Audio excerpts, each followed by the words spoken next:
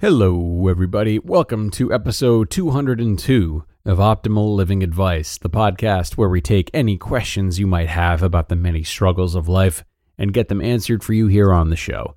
I am your host, certified life coach Greg Audino, reminding you before we begin that if you have a question you would like help with on the show, we welcome you to email it to us at advice@oldpodcast.com.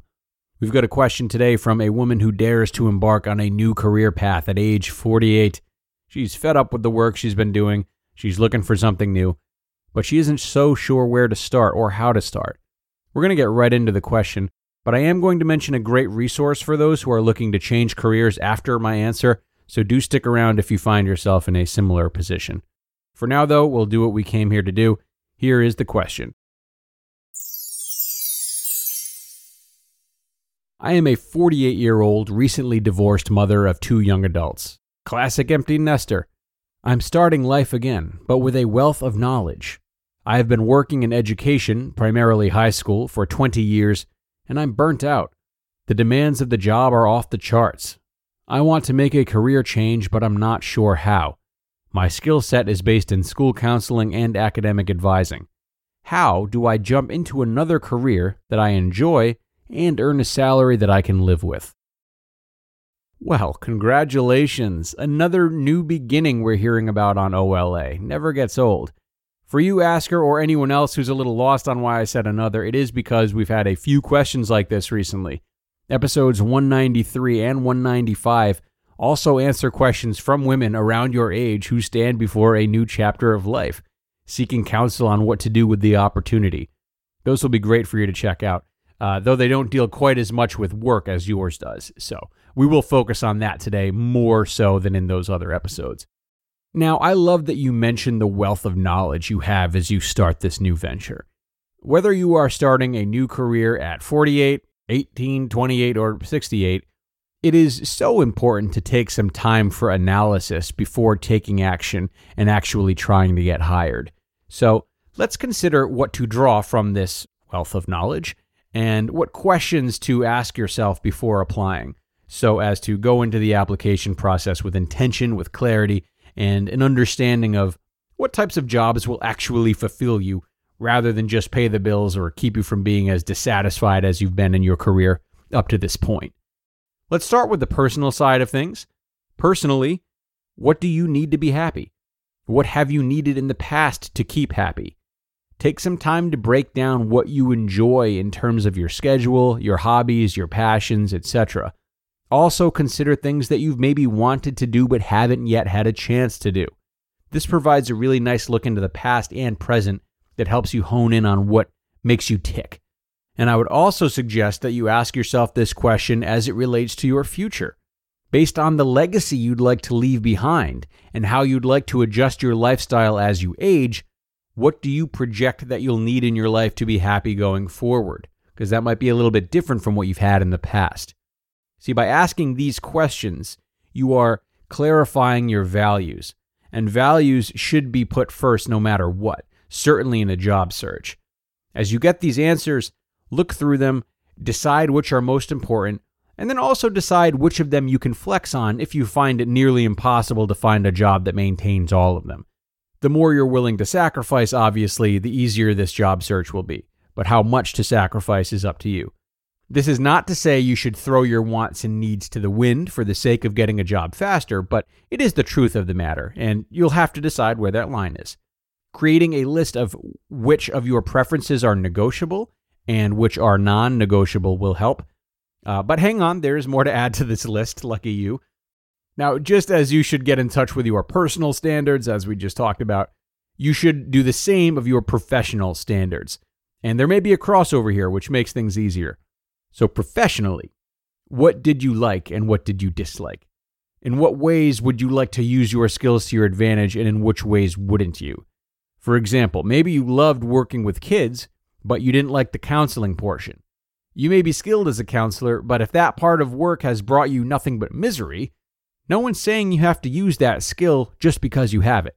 It would also be advantageous to consider what parts of your past work or work that you haven't done that you don't mind, but make many others cringe. Now, I've said this a few times regarding life coaching, right? I love hearing people's problems. That's just something I enjoy that many others don't enjoy. So understanding the parts of life that are troublesome for many, but not for you, that's a great leg up to have when job searching. Do some financial analysis too. Don't worry so much about how much money you wish you can make. I would say I'd rather focus on what the minimum would be for you to still lead a life outside of work that you enjoy. Money comes in many different degrees, and that makes it an especially opportune area to sacrifice on. The lower amount of money you're willing to work for, the more jobs you're opened up to. This gives you a better shot at doing something meaningful and doing it sooner. And I don't want to assume your financial situation, of course, but with 2 children you no longer have to pay for, a lot of work experience behind you, and getting closer to collecting Social Security, I imagine there's more wiggle room than there's been in the past. Now, after answering all of this thoroughly, you should have a pretty chunky list in front of you. In the event that this list is heavily one-sided, you can safely start looking for jobs based on the other part that you've narrowed down more. So what that means is if you have 25 things that you'd like to include in your next job, an overwhelming number compared to the, say, 3 things that you definitely don't want, it can't hurt to lead with that which you definitely want to avoid and filter out job possibilities that run the risk of having any of those 3 things. Now, you've got a stable job currently. You don't have children or a spouse in the house anymore to look after. That means that you have plenty of time to do this thing right. So gather all this information that we've talked about and get as specific as possible about what you want. You don't want interviewers to walk out of their meetings with you only thinking that you want a fresh start and that's it. You want them to see a sense of drive, a sense of certainty and precision. It may take some time to truly obtain those things, but it'll be time well spent, especially when it isn't hugely urgent for you to get a new job as soon as humanly possible. Once you feel like you've done the work necessary to hone in on exactly what you want, that is when it's time to strike. Now, whether you do feel very confident in what you want when you start looking, or if you maybe jump the gun early by accident, the good news is that you can always start small. If you want to make a big career change in a field that you have no applicable skills in, starting from the bottom will be necessary. And the same is true if you do end up, again, being more unsure of what you want than you may have thought. Either way, you have a safety net in the form of volunteer work, part-time work, temp work, and the like. This will be a great space in which to hone your skills. And depending on how your finances and schedule pan out, you could potentially start this before leaving your current job. Whether you do or don't have the clarity that would be ideal for starting a new career, don't be afraid of starting off this way. I also recommend that you play to one of the advantages that you have but may not know you have, and that is networking. Even if you're not a particularly sociable person, this can be done easily enough online. This is a really smart move for you because employers searching for candidates on job sites may overlook someone like yourself who's, a bit older, not necessarily experienced in a new field, presumably not as up to date with tech, depending on the job, and likely, most importantly, in search of more money than someone fresh out of college. However, what you do have is more people that you know after all your years of working. Especially working in the school system, you would have met a lot of people who would have come and gone, from coworkers to parents of students. Use this. You also have a lot less to be afraid of than some of the younger applicants. While they're inexperienced in trying to follow the book, you can identify more with the people who are hiring you. Build a kinship with them.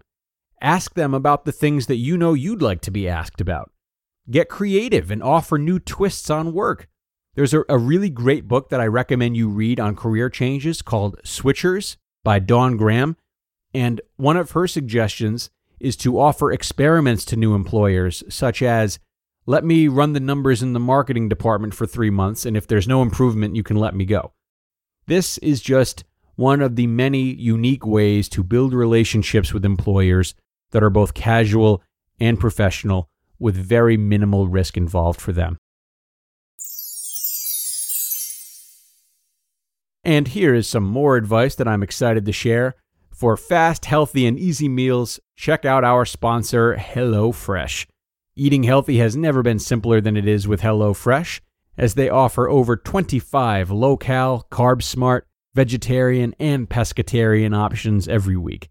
And no matter what you choose, every single recipe is packed with fresh produce sourced directly from farmers. Not to mention, you get great value.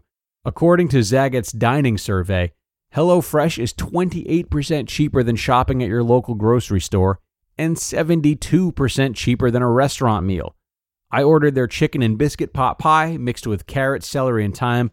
Really unique meal that I ended up loving and was able to put together in about 45 minutes. So, cut down on grocery bills and food waste and try America's #1 meal kit.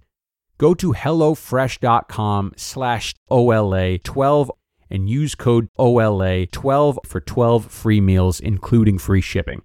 That's HelloFresh.com/OLA12 and use code OLA12 for 12 free meals, including free shipping.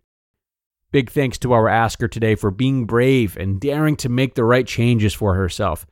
As I said, we've seen a lot of this lately, and it makes me oh so proud. I just want to say quickly that a lot of people wish they could change careers, but somehow don't feel it's possible. I get questions like this a lot on the show, as you know, and my coaching clients are in search of the same thing very often. If you're in this position, I highly recommend you look into the NCDA, National Career Development Association, as a great resource. They have a lot on there about how to undergo this process, and it's a really great place to get linked up with a career coach too, which is highly valuable. That's NCDA, National Career Development Association, and their website is ncda.org. Check it out. Okay, no free ads, NCDA. Time to get out of here, everyone. Thanks so much for being here today and supporting the show once again. Very happy to have you all here and grateful for each and every one of you. I hope you've enjoyed this one as much as I did, and hey, I will see you guys in 203. Until then.